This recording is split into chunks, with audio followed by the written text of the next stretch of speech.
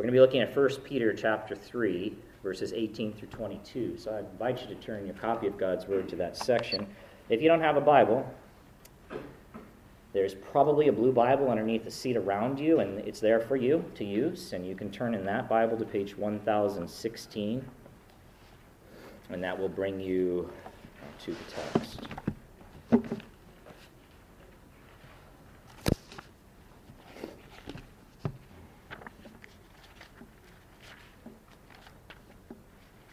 So I'm going to go ahead and begin by just reading the text. So beginning in verse 18, 1 Peter chapter 3. And if you're new with us, we're just working our way through the book of Peter. And this is where we are right now. And we'll be looking at verses 18 through 22. So follow along with me, if you would. For Christ also suffered once for sins, the righteous for the unrighteous, that he might bring us to God, being put to death in the flesh, but made alive in the Spirit, in which he went and proclaimed to the spirits in prison, because they formerly did not obey, when God's patience waited in the days of Noah, while the ark was being prepared, in which a few, that is, 8 persons, were brought safely through the water.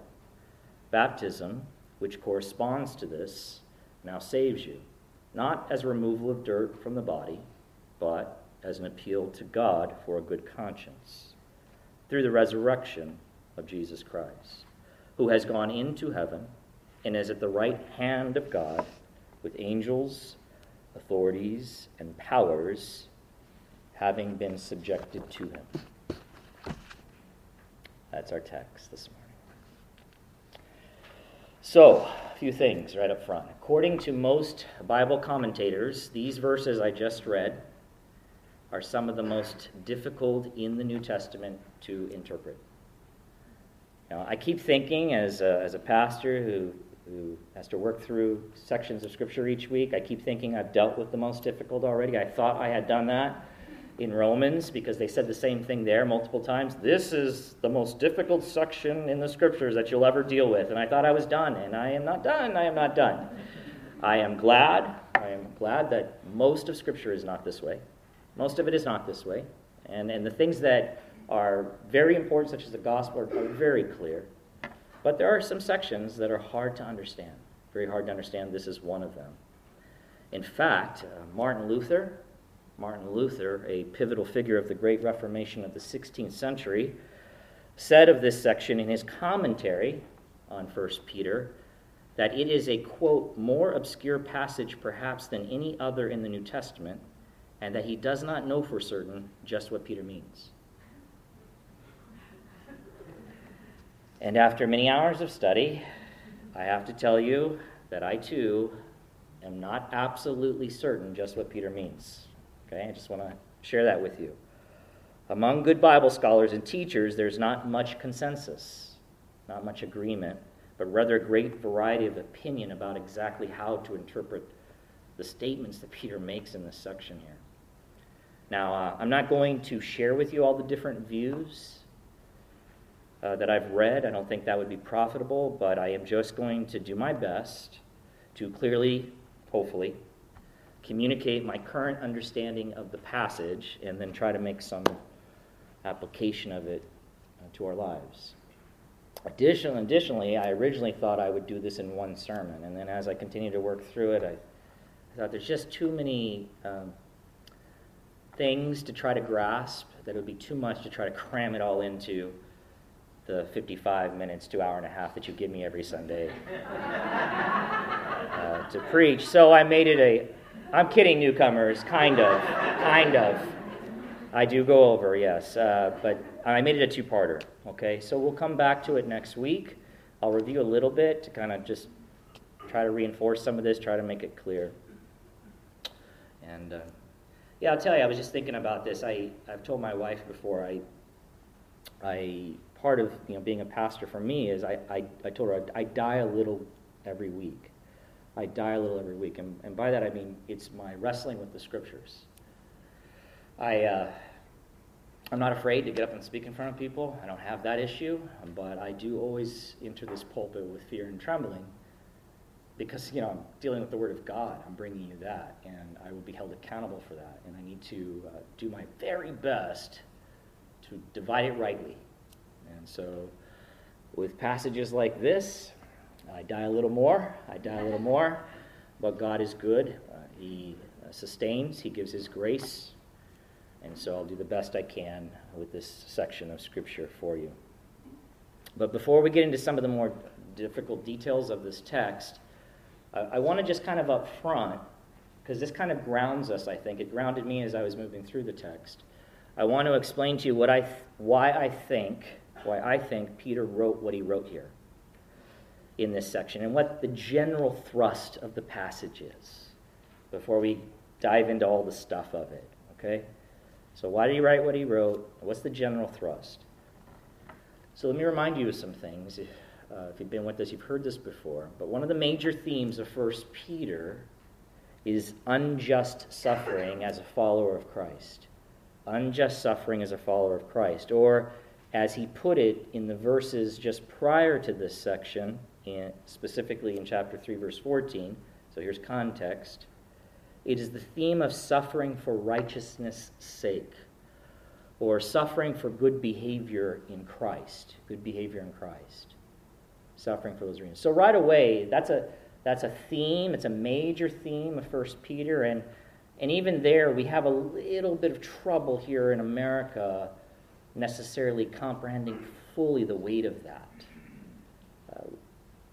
There are places in the world that our brothers and sisters in Christ suffer, and suffer greatly, for following Christ, for their obedience to the Lord.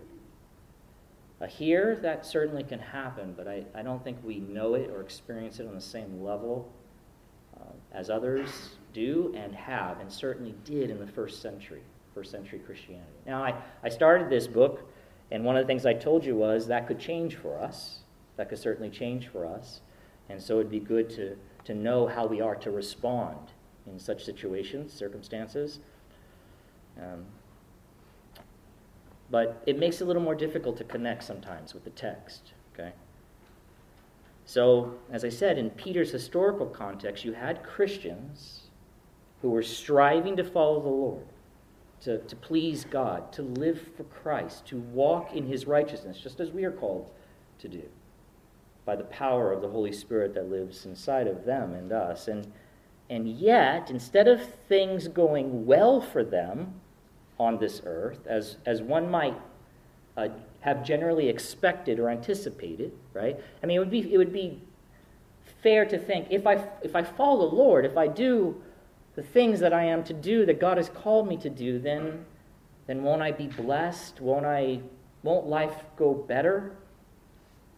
And generally speaking, there is truth to that. Certainly the Proverbs teach that. But these folks were doing that, yet these Christians, these Christians in the first century church, were experiencing suffering for that. Okay? For that doing of good. For that following of Christ. So again, Peter is not just generally talking here about suffering in general, the kind of suffering that all of humanity experiences, whether that be suffering of disease or decay or just living in a fallen world and dwelling in fallen bodies. But he specifically, more often than not, what he's talking about here in 1 Peter is suffering directly related to following Christ, to living for Christ, to walking in His righteousness. And here you go, you're doing that and you're thinking, what's going on, right? I'm doing what the Creator has called me to do, and I'm attempting to live for the Lord by the power of the Spirit, and I'm suffering for it. And they suffered to one degree or another at the hands of hostile unbelievers. Hostile unbelievers. Okay, they were hostile to God, hostile to His Son, hostile to God's rule over their lives. It's the situation of anyone who is separated from God and does not know Him, does not have a relationship with Him. He is not reconciled to Him, but he's living as an enemy against Him. And that manifests itself to one degree or another. So some may not express that hostility, but others do and did and have throughout history. It's hostility directed towards God. And so this hostility directed towards God falls on the followers of God as they live for him, because they hate God, therefore they hate those who represent him. And again, it manifests itself in various ways and to various degrees. So, in such circumstances then, and again, I'm trying to get at, why would Peter write this? Okay, so he's been talking about this, right? Because remember, he talked about, like, even servants, right? Even if you have an unjust, twisted master, you're doing good, but he punishes you. You're following Christ, but he punishes you. I want you to continue to walk in righteousness. I want you to continue to show reverence and respect. And so you got these situations he keeps talking about. You got this husband that does not obey the word, that is against God. Wives still follow God, honor God, trust him. And so Peter's saying these things. And regardless of their behavior, regardless if they push back against you or hostile towards you, I want you to continue to do the right thing. But they may be thinking, what's going on? I mean, I'm doing the right thing, but is this how it's supposed to be? Am I supposed to suffer unjustly like this? One might start to think, can anything good possibly come out of this? Out of this unjust suffering? Does this make sense? Is there any value in this? Now listen, one generally understands, Christian or not, that there is value in suffering that is connected with bad behavior. Right? We understand that. We get it. There's value in that. In the sense that if one acts like a fool, then the consequences of that are destruction and problems and consequences. And that's good, right? Because hopefully that turns them away from their foolish behavior. Yeah? Right, so we can see there is some, we right away we can see with our own eyes, there is some value, certainly value, in suffering related to bad behavior. But that's not what this was. This was good behavior, and suffering linked directly to that. What's that about? How could that possibly be good? Additionally, the ones suffering for following Christ might be tempted to begin to lose their hope, in the midst of their undeserved trouble, or wonder where the victory is that God had promised to them. That's kind of the historical context. Again, I think a little hard for us to relate, but try to picture what that might look like for the believer in the first century, and certainly, as I said, does look like for many believers in this world who do not have some of the protections that we have still in the United States of America. They might be wondering, where is this difficult road leading? Where is it leading? Well, beloved, as Peter shows in this passage, not only can good come out of unjust suffering, okay? Not only can good come out of it, but the greatest good or benefit to mankind that has ever been achieved was achieved through the ultimate unjust suffering of all time. That is through the cross of Jesus Christ. And in addition to that, those who follow Christ and suffer for it can find encouragement as they look at that, at the unjust suffering of the Lord, because the outcome of this unjust suffering was not destruction, was not ruin, but was triumph. It was triumph. It was victory. And his victory, Christ's victory, assures every individual united with him through faith, every believer, every Christian, his victory assures their own eventual victory amidst their present undeserved suffering. That I believe is why Peter is writing what he's writing. He wants them to see that God is sovereign, that God does and has brought about his own great, good, and perfect plan through unjust suffering. And that the road of unjust suffering for the believer will end in victory just as it has for their Savior, who they're following and suffering for him because of it. One writer puts it this way. So try to keep that in mind as we dive into the details. I believe everything he's saying is really it's flowing out of that thought in his mind as he writes this section. So Peter's point, one writer says concerning this commentator, Peter's point is riveting here in this section and dramatic. He puts it this way: believers will suffer for the sake of righteousness, for doing what is right. That's the verse 17 and 14, just this right before this section. All suffering believers can be encouraged that such is not a disaster. Right? Why would they need encouragement? Because it might appear that way. This is a disaster. But be encouraged that such is not a disaster, but rather the path to spiritual victory. The unequaled example of such triumph is the Lord himself, who suffered unjustly and through that suffering conquered sin and the demons of hell. We'll get to that. That's verse 22.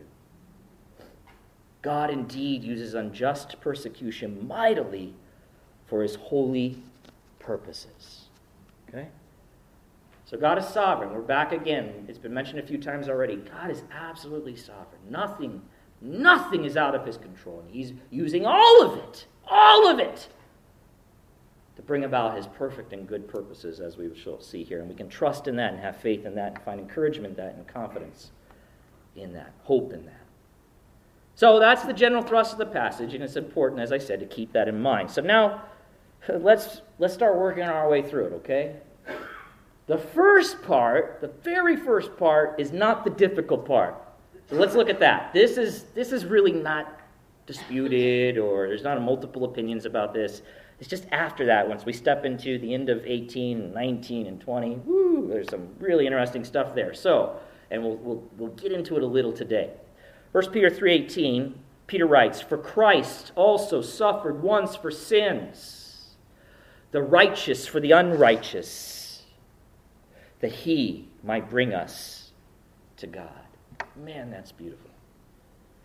One writer puts it this way: these words have aptly been characterized as one of the shortest and simplest, and yet one of the richest summaries given in the New Testament for the meaning of the cross of Jesus.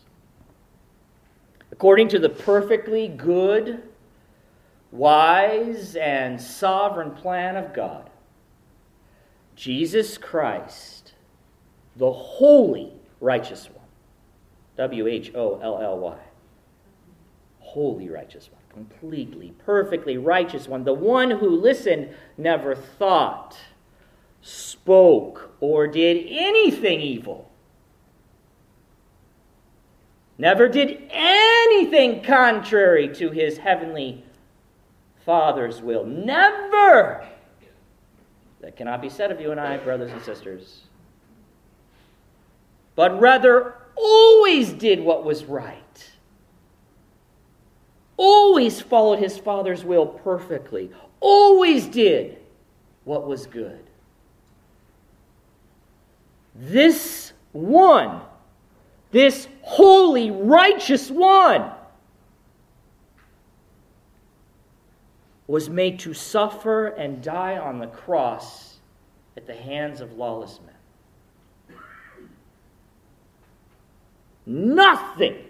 Nothing could possibly be more unfair or more undeserved than that. Could it? Could it? No. The righteous one suffered and died for the sins of the unrighteous ones. We're the unrighteous ones, beloved. Who are they? mean?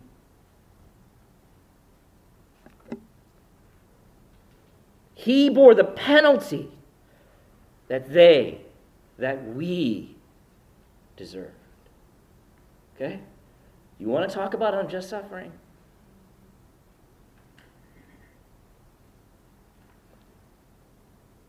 But in so doing, he accomplished the most incredible thing ever. He opened the way for sinners to be reconciled to a holy God. That's what that phrase there means, that he might bring us to God. I think of, was it last? I can't remember now. Thomas, when did you preach the reconciliation message? Last week. Wow. My head's been spinning with this message. Yeah, so if you didn't hear that, you need to go back and listen to that message on reconciliation found in Colossians, the reconciliation of God. Beautiful passage, beautiful message. But it was through how? Think about this. The king didn't come back and go, rah, and just, have his way and establish, reconciliation with God. That is not how it happened. How did it happen? Just think about that. It happened in a way that you and I would never have thought that it would happen. It happened through unjust suffering. Through unjust suffering. Through this incredibly vile act. The creation murdered their Creator.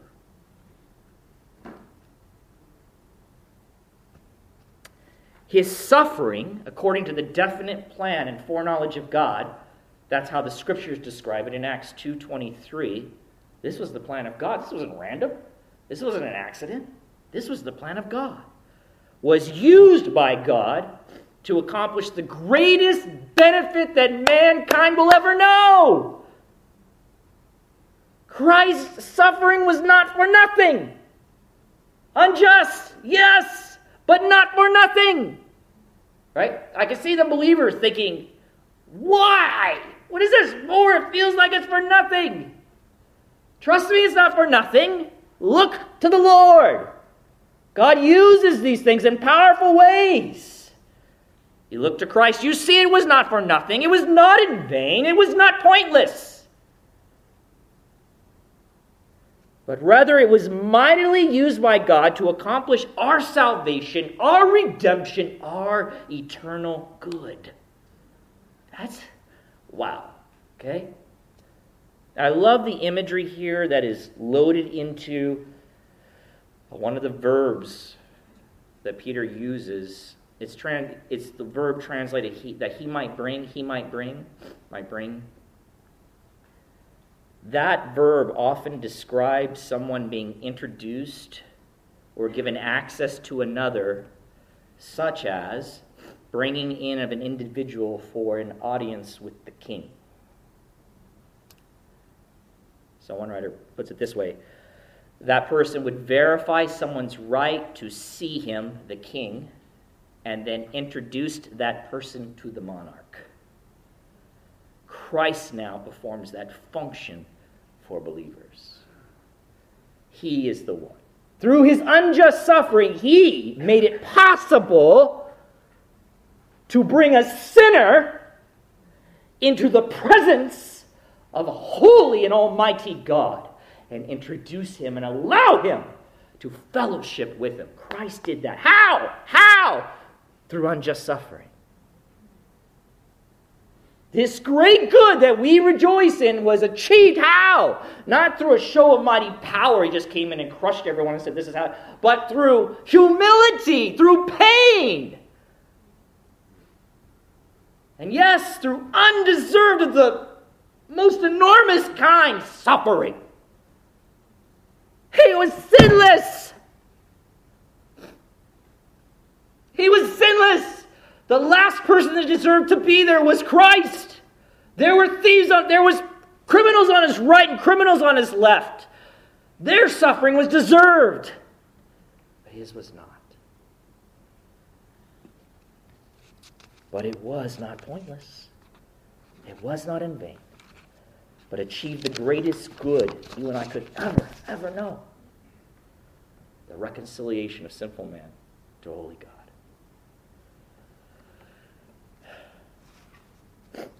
That is the easier part of the text. Okay? So I think he starts with that. So Peter's not saying, just to be clear, Peter's not saying, he's not suggesting that our unjust suffering can accomplish such things. That's impossible. We cannot bring about the reconciliation of man through our suffering. Only Christ could have done that. But it is to see and to note that God is sovereign over all, and even unjust suffering must answer to him, and is used by him to bring about his good and holy purposes. Look what he did with his own beloved Son. Trust him. This is not being wasted on you, Christian, but I will use it to bring about my great good. And we've already seen that in Peter, right? Although it's not always explicit, it is implied that as he calls the Christians to live this life and to persevere even while being persecuted, to continue to do good, it is implied that by doing that, some will be drawn to Christ. That he can use that unjust suffering to prick the cold heart of the unbeliever who sees that and says, there's something unique here. I feel convicted for my sin. I see there's something special about Christ. And he uses that good conduct of the Christian who's continuing to persevere while suffering unjustly to bring another sinner unto himself. God uses it for his good, for his purposes. Exampled to the utmost in the person of Jesus Christ, who suffered unjustly and through that suffering brought about reconciliation of sinners to God. Now, let's look back at the text. 1 Peter 3:18. For Christ also suffered once for sins,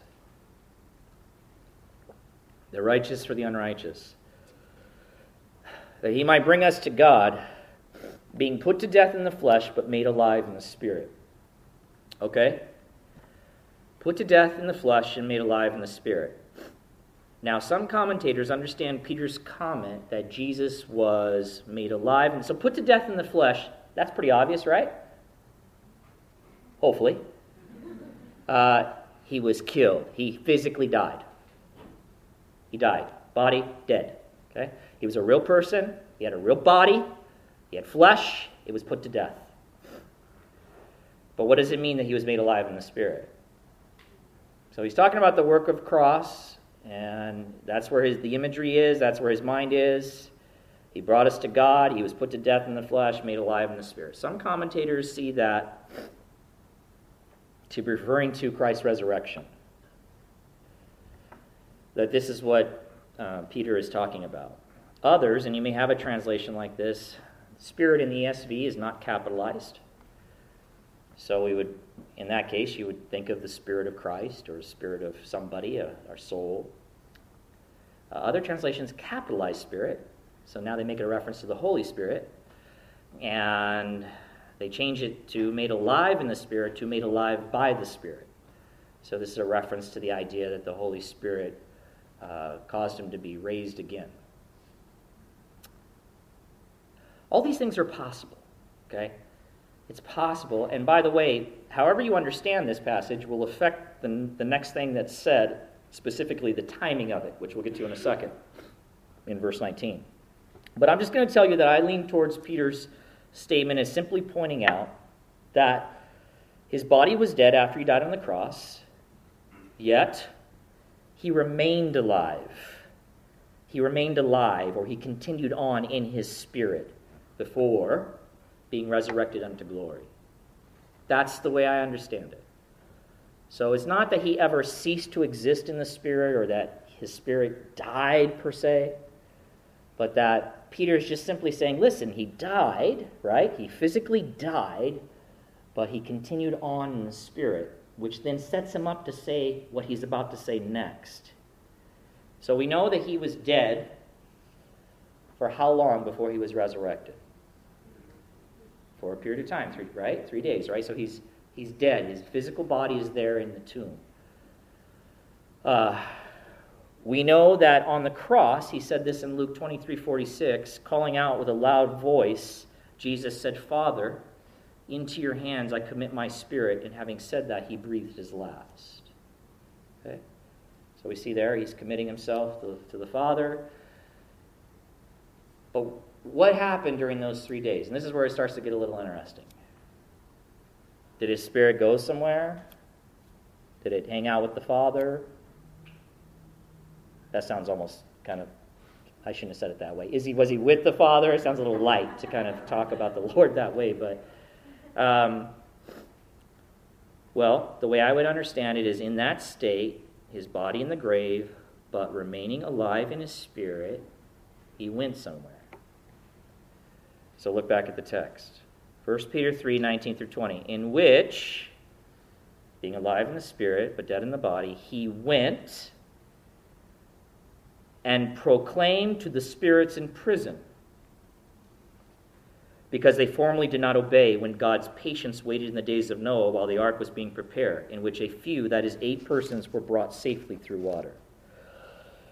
Now, as I said before, there's a number of ways the statements in this text have been understood by Bible scholars. So what I'm about to tell you is certainly one way to understand it. I'm going to tell you the idea that is generally presented historically, and I'm going to tell you that after my study, I lean towards it, but I'm not 100% certain. I'm still not 100% certain that it all washes out exactly like this, and I'll try to help you see where I might lean another way. But by the way, just so that we're clear, there is only one right meaning. Okay? So it's not like we just get to pick and choose, but we are doing our best. There is one right meaning. So when I get to heaven, I'm going to have a sit down with Paul, because I have some questions about Romans when I went through it. And I'm going to have a sit down with Peter. And these are one of the things, and in fact, I actually look forward to that, because I hope that the authors would come, and maybe we'll spend our thousands of years, in part, just having them tell us and explain to us the Scriptures accurately and properly. I look forward to that. So, Jesus, here it is, okay? Here's the meaning I'm going to give you here of what Peter is saying, I believe it could be. Jesus, after dying his sacrificial and substitutionary death on the cross for sins, and before he was resurrected, or, if you understand by the Spirit, or in the Spirit, to mean his resurrection, then it can also, the timing just changes a little bit, so this is a place he visited after he was resurrected, or as part of his ascension on his way back. We don't know. The problem is we don't have enough information, so we're trying to figure out the best we can. But I believe it was before he was resurrected, this in-between time before his ascension, before his resurrection. So, before he was resurrected, he went in his spirit to proclaim a message to the spirits in prison. You notice the text doesn't say anything else in particular about where the prison is, who the spirits are, or what exactly Jesus proclaimed. And that's where it gets interesting. So then we do our best to try to piece things together. What could Peter possibly be talking about here? Because when he said it, he didn't explain it, which means that his readers understood it. So they somehow they would have understood. He didn't write it and go, this will be funny, let them try to figure this one out. So they understood. They had knowledge. And so now we're 2,000 years removed, so sometimes these things can be a little more complex. Okay. So who are the spirits, and what message did Jesus proclaim to them? So I'll give you a reason why I take the position that I've taken. Some have thought maybe the spirits were contemporaries of Noah, in the sense that, do you remember Noah's time? You remember all the folks there? What does the Bible say of them? We're going to look at it in a second.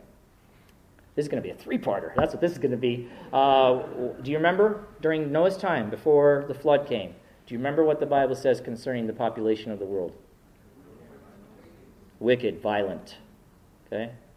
Like just everyone, other than Noah and his 3 sons, their wives, and Noah's wife. 8 people in all that were delivered by the ark when God destroyed the world with the flood and everyone on it and the people on it. So some have thought that maybe these spirits are human spirits, and Jesus went and proclaimed a message to them. Let me just tell you, I don't accept that. I reject that. And the reason why is spirits, plural, okay, when used in the New Testament, is almost always used without exception to refer to angelic beings. So that was enough for me. That was enough for me to say, spirits here must be angelic beings. So we start with that.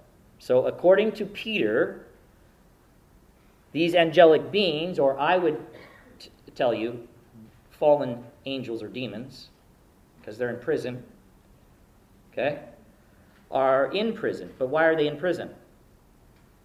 Well, because in the days of Noah, we can draw that from the text, they did not obey. What does that mean?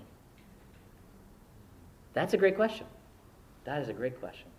And that's where, so far, this is where I go, but right here is where I'm not sure what they did. But I'm going to give you a suggestion, and it's one that is generally thought to be true or accurate. It's a traditional view. So for that, remember I told you we're going to go back to Genesis?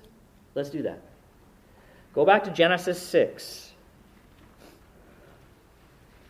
I don't know what page that's on, but it's way back at the beginning of your blue book, if you're using one of those. It's not going to show up on the screen, so you need to turn in your copy of God's Word or just listen as I follow along, because I want you to turn there and see it, if you have a Bible, or flip to it on your iPhone, whatever you do. So here we go. Now, just know that Genesis 6, 1 through 4 is a very contested passage, meaning that there is, a variety of views concerning what's being said there, specifically this comment about the sons of God. But I want to read it in context, just this section here, because remember, we know something, right?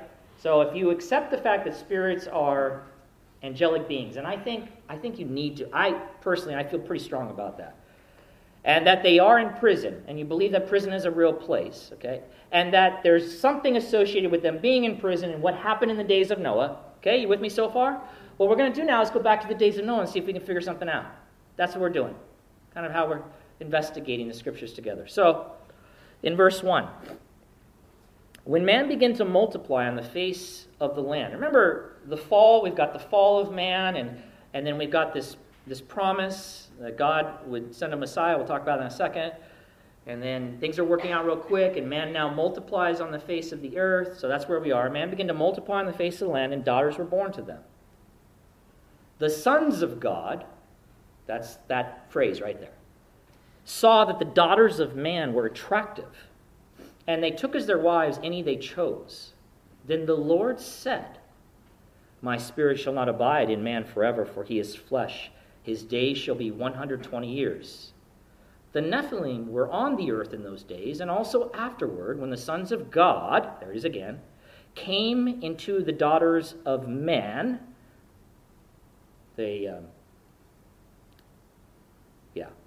That's what you think it means. They got together physically. And, where am I? And they bore children to them. These were the mighty men who were of old, the men of renown. Okay, so there it is, verses 1 through 4. Now watch. Right following that, this is what Moses writes. The Lord saw that the wickedness of man was great in the earth, and that every intention of the thoughts of his heart was only evil continually. And the Lord regretted that he had made man on the earth, and it grieved him to his heart. So the Lord said, "I will blot out man, whom I have created from the face of the land, man and animals and creeping things and birds of the heavens, for I am sorry that I have made them." But Noah found favor in the eyes of the Lord. These are the generations of Noah. Noah was a righteous man, blameless in his generation. Noah walked with God. Noah had 3 sons, Shem, Ham, and Japheth. Now the earth was corrupt in God's sight, and the earth was filled with violence. I would not describe, just so you know, you could not describe the earth that way now. Okay? There's violence, but it's not filled with violence, beloved. This is something unique. And God saw the earth, and behold, it was corrupt, for all flesh had corrupted their way on the earth. And God said to Noah, "I have determined to make an end of all flesh, for the earth is filled with violence through them. Behold, I will destroy them with the earth. Make yourself an ark of gopher wood. Make rooms in the ark, and cover it inside and outside with pitch. And then he goes on to give him specific instructions concerning the building of this ark. Okay? Real event, real story, really happened. Okay, but now you have some context. So who are the sons of God? Let me see if I can piece all this together for you in, 2 minutes. It's not going to happen. That's not going to happen. But the oldest interpretation, according to one pastor that I highly respect, and this is true what he's saying, the oldest interpretation, the traditional Jewish view of ancient rabbis and modern Jewish commentators, as well as the early church fathers, was or is that the sons of God were demons or fallen angels. Demons or fallen angels. Okay? So what is going on? If that is true, if that is how, and by the way, not everyone, there are other views about who the sons of God are. Some believe they're human beings, not angelic, not fallen angels, not demons. Remember what we read about the sons of God? If they are fallen angels or demons, you remember what they did? They took to themselves what? Many women to themselves as wives and did what? They procreated. So how am I even supposed to understand that? Well, most who hold this view believe that fallen angels at this time were demons, that they possessed men's bodies and took these multiple women to themselves. It's a violation of God's covenant of marriage. And they took them to themselves to procreate with them, producing powerful, warrior-like, evil demon children, if you will. Human. We know they're human because they all died in the flood. But having, as one writer put it, a pervasive influence on them from the demons. Okay? So this is a traditional view, beloved. Now, right away there are questions that will pop into your mind. They pop into my mind, and this is why I am not 100% certain. I am not 100% certain this is what's going on here, that this is what the demons did. I know the demons were disobedient. I do believe the demons were disobedient in a specific way or a special way in the time of Noah. I do believe that's what Peter's talking about, and they have been confined to prison for their disobedience.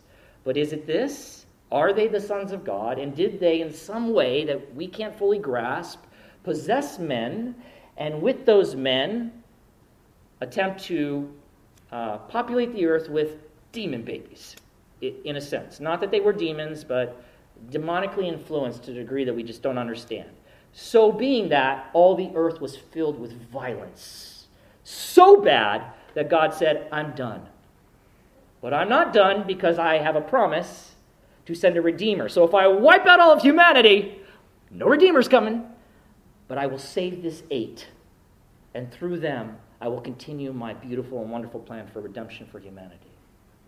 Okay, so it's very possible. And then generally, those who hold that view look to other passages. So I'm going to look at 2. There's 2. And they take this view with them into that passage. Both the passages I'm going to show you could be interpreted without that view in mind. But with that view in mind, you'll see how they can make sense of it. And I understand it. It's a respectful position. So 2 Peter 2, 4 through 5. So you can flip over to page 1018 in those blue Bibles. We were in 1 Peter, so this is the next book right after 1 Peter. Let me read that to you. 2 Peter 2, 4 through 5. There, Peter, this is the same guy that wrote 1 Peter. Here he writes 2 Peter. And there he says this, For if God did not spare angels when they sinned, but cast them into hell and committed them to chains of gloomy darkness to be kept until the judgment. What is he talking about? Is this the same thing? Then he says in verse 5, if he did not spare the ancient world, so people see a connection there, okay, but preserved Noah, a herald of righteousness, with 7 others, when he brought a flood upon the world of the ungodly. And then a few verses later he says, verse 9, then the Lord knows how to rescue the godly from trials. That's about Lot. He talks about Lot rescuing from Sodom. And to keep the unrighteous under punishment until the day of judgment, and especially those who indulge in the lust of defiling passion and despise authority. And generally it has been thought that not only is he talking about Sodom, but also these angels who despised these fallen ones, who despised authority, and because of their defiled passions, despised the limits that they were supposed to be limited to, and attempted to cohabitate with flesh, and produced out of this union some weird thing that resulted in such a bad situation on the face of the planet that God decided to destroy the whole thing, save 8. Also Jude 5. That's page 1027. There, it says, "Now I want to remind you, although you once fully knew it, that Jesus, who saved a people out of the land of Egypt, afterward destroyed those who did not believe. And the angels who did not stay within their position of authority, but left their proper dwelling, he has kept in eternal chains under gloomy darkness until the judgment of the great day." That sounds like prison to me. "Just as Sodom and Gomorrah and the surrounding cities, which likewise indulged in sexual immorality and pursued unnatural desire, serves as an example by undergoing a punishment of eternal fire." Okay? So, all right. So let me try to just quickly connect the dots before you. You also have in Luke 8:31 as an example this. Do you remember this time? Jesus is on the earth, and there's demonically possessed man. "Who are you?" "Legion, for we are many." And they know Jesus, they know who he is, and they ask him, "Are you going to cast?" They actually ask not to be cast into the bottomless pit. Like it's wherever it is, it's a place they don't want to go. And for whatever reason, Jesus grants them their request and sends them into the pigs. Do you remember that story? That's interesting. So he sends them into the pigs, but there's a place they don't want to go. It's possible, connecting all these things together, it is possible, if we put them all together, understanding to be speaking of the same thing, that there is this prison. I believe there's a prison. Now, how the demons got there that are there, are they the sons of God? Are they angels, fallen angels? I don't know, but hold on. But there is a prison where some demons are being kept. They are not allowed free to roam, and they are being kept until the day of punishment. Okay? They did something really bad. It very well could be that they did this thing, they were the sons of God. It very well could be. Okay? I believe either way, these demons were put in prison for their rebellious acts in the time of Noah, but as I said, I'm not certain that their acts were just as I described to you. But I respect that position, and I lean slightly towards it, because it makes sense. It fits. It's just that it raises all kinds of questions. Like, how does that work? You know what I mean? And nowhere in the Scripture are we told explicitly, specifically those things. It's a matter of putting things together. And we can recognize that it was a traditional view and it was held by early church fathers and so on and so forth. But again, the Scriptures don't say specifically the sons of gods are fallen demons who possessed men and cohabitated with women and produced demon-like children. The Scriptures don't say that. But we're doing our best to try to figure out what's going on. Okay? One pastor just says it this way. He says that he takes the spirits to refer to demons in 1 Peter who influenced the terrible wickedness on earth in Noah's day and were put in hell, or this prison, a bottomless pit, to await the final judgment. That's the position I take no matter what. I do believe that's what's going on here. Some say that these demons, he goes on to say, cohabitated with women before the flood, leading to an increase of sin on earth in that day. But I think that view creates many more problems than it solves. These demons influence people then, just as they do now, only to a greater extent then. When God judged the world through the flood, he also judged these demonic forces. Okay? So, quickly, because I'm so far over, but I have to just finish this for you, because you'll go like, what? What was all that about? Okay, because I'm trying to explain the text to you, to show you where are we going with this, all right? So, the demons follow me, so I can kind of bring you along. The demons, okay, the spirits are demons, they're fallen angels, that's my position. They are in prison. They are in prison for their rebellious ways during the time of Noah. Whatever they did, whether it be that they cohabitated with women and that was the reason for violence, or they had a special influence, they did something to make the world a nasty place. So nasty that God decided to wipe it all out, okay? So in the process of wiping it out, he cast these guys into this prison. Jesus now, 2,000 years, no, not 2,000 years later. I'd have to think about the math. Later on, much later, help me, Thomas, help me. I'm up here, I'm dying. I don't remember what the math is. But sometime later on, okay, because you have Noah, I just counted 4,000 years and something of that nature. So here we have now Christ, as God promised, comes into the picture, dies, right? He's sent to a cross, and he dies there. Yeah? Dead in the flesh, but alive in the spirit. And he goes to that prison, and he proclaims something. He proclaims something. So follow me. Ever since, I'm going to quote this here from this guy. Ever since the fall, I want you got to get a big picture of Christianity and God. Because then things start to come alive to you. You see things differently. He says this, I love this. Ever since the fall of Satan and his demons, the fall, when God originally kicked them out of heaven and Satan for his rebellion and his pride, there has been an ongoing cosmic conflict between the angelic forces of good and evil. There's a real battle going on. Okay? After the devil's apparent victory in inducing Adam and Eve, and consequently all their descendants to fall into sin, God promised to the evil one himself eventual destruction by Messiah, who would triumph with a crushing victory over him, despite suffering a minor wound from him. We're not going to look at that right now. We're going to do that next time. It's Genesis 3:15. So you hold on to that, you come back, and we'll talk about that. But Genesis 3:15 is called by scholars the first gospel. It is the promise, I believe, absolutely, it is the promise. This whole thing just unfolds, just a mess. He creates this beautiful world. He puts Adam and Eve in it. Everything's wonderful. And who comes in to mess with it? Satan. Right? The arch enemy of God. He looks to destroy God, to undo God. He wants to be God. So he comes in and he deceives. He thinks he's winning.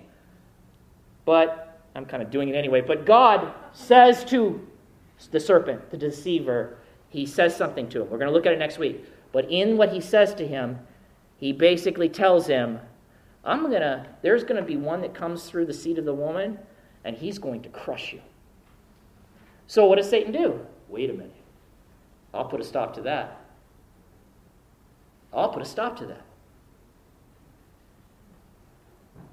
So, could it be, or is it, and you can kind of look throughout time, it's not could it be, it is, but even in the course of, you have all these people on earth, Satan is looking to destroy creation. He's looking to upset God's plan. He's looking to undo humanity so that this promised one would never come, because it is this one who will crush him. So if he can, possibly, if he could interfere with the human line, create demon children, or if it's just a matter of make them so violent and wicked that there's nothing left for God to do except kill them all, then maybe this evil one can prevent the plan of Almighty God that will bring an end to Satan's tyranny. You see? And beloved, this will help you see things better. Remember the plans unfolding, right? Remember we read about Isaac and Rebekah? We're seeing the plan unfold. It was read Genesis. We discovered that this one would come through a nation, through a people. Who? The Jewish people, the chosen ones of God. There is no need to wonder anymore why they have been the target of such animosity and violence and persecution throughout their existence. If Satan can destroy them, now he knows, because he's not omniscient. He doesn't know all things. As this is revealed, he sees it being revealed. And now he goes, okay, now I see, as the plan keeps unfolding, now I see who the one is going to come through. So the attacks come. Huh? Do you see this? This makes life and history and current events very exciting, in the sense that it is not just stuff that's happening, it is God's plan unfolding. There is a cosmic battle going on. You might wonder, well then why Why is there still persecution against the nation of Israel after the Messiah already came? I am so glad you asked that question. Because God made a promise to give a kingdom to these people. So, if they're not there to be given a kingdom to, by the way, who's going to rule over that kingdom? Him, Christ, the Messiah. If there is no people left to come back to, then theoretically Satan would win. Oh, but he's not going to win. He's not going to win. And so the writer says, you're thinking about this all throughout history. I'm going to quote this last thing and then we're almost done. Satan therefore sought to prevent this being crushed. This one who would come and crush him, we'll look at it next week, by the genocide of the Jews. Now as you begin to read the Old Testament, you see what's going on. You see in Esther, there was a plan, right? They were going to wipe out the people. There was a plot. And if you wipe out the people, you destroy the Messianic line. So there was a plot there. There was a plot to do it during the time of Joash. Well, when all that failed, right? He attempted to kill the infant Messiah. Do you remember that? Do you remember the king? There's a genocide that happened, kill all those babies, just doing whatever he can to hopefully wipe out the Christ child. Who do you think drove that? Satan. Thwarted at that, he tried to tempt Christ himself to abandon his mission. You see the temptation of Christ, Matthew 4, 1 through 11. Later, Satan incited the Jewish leaders and their followers to mob action that resulted in the Lord's crucifixion. Yes, I got him! And then he says, the demons, the ones in prison, may have been celebrating their seeming victory in the wake of Christ's death and burial. I love this. But only too soon be profoundly and permanently disappointed when the living Christ himself arrived. And what did he come and proclaim? Victory. Victory! You have lost! I have conquered sin and death. And so he triumphed over Satan and all his demon followers at the cross, and that was the message. It was a message of victory, a proclamation of triumph. And why? Why tell us that, Peter? Well, for two reasons. One, it happened. Okay? But two, because this unjust suffering, right, led where? To the triumph of Christ over sin, over the devil, over Satan. They have lost. They have lost. And it was through unjust suffering that this triumph came. Beloved, we are united with Christ. We may experience unjust suffering for following Christ.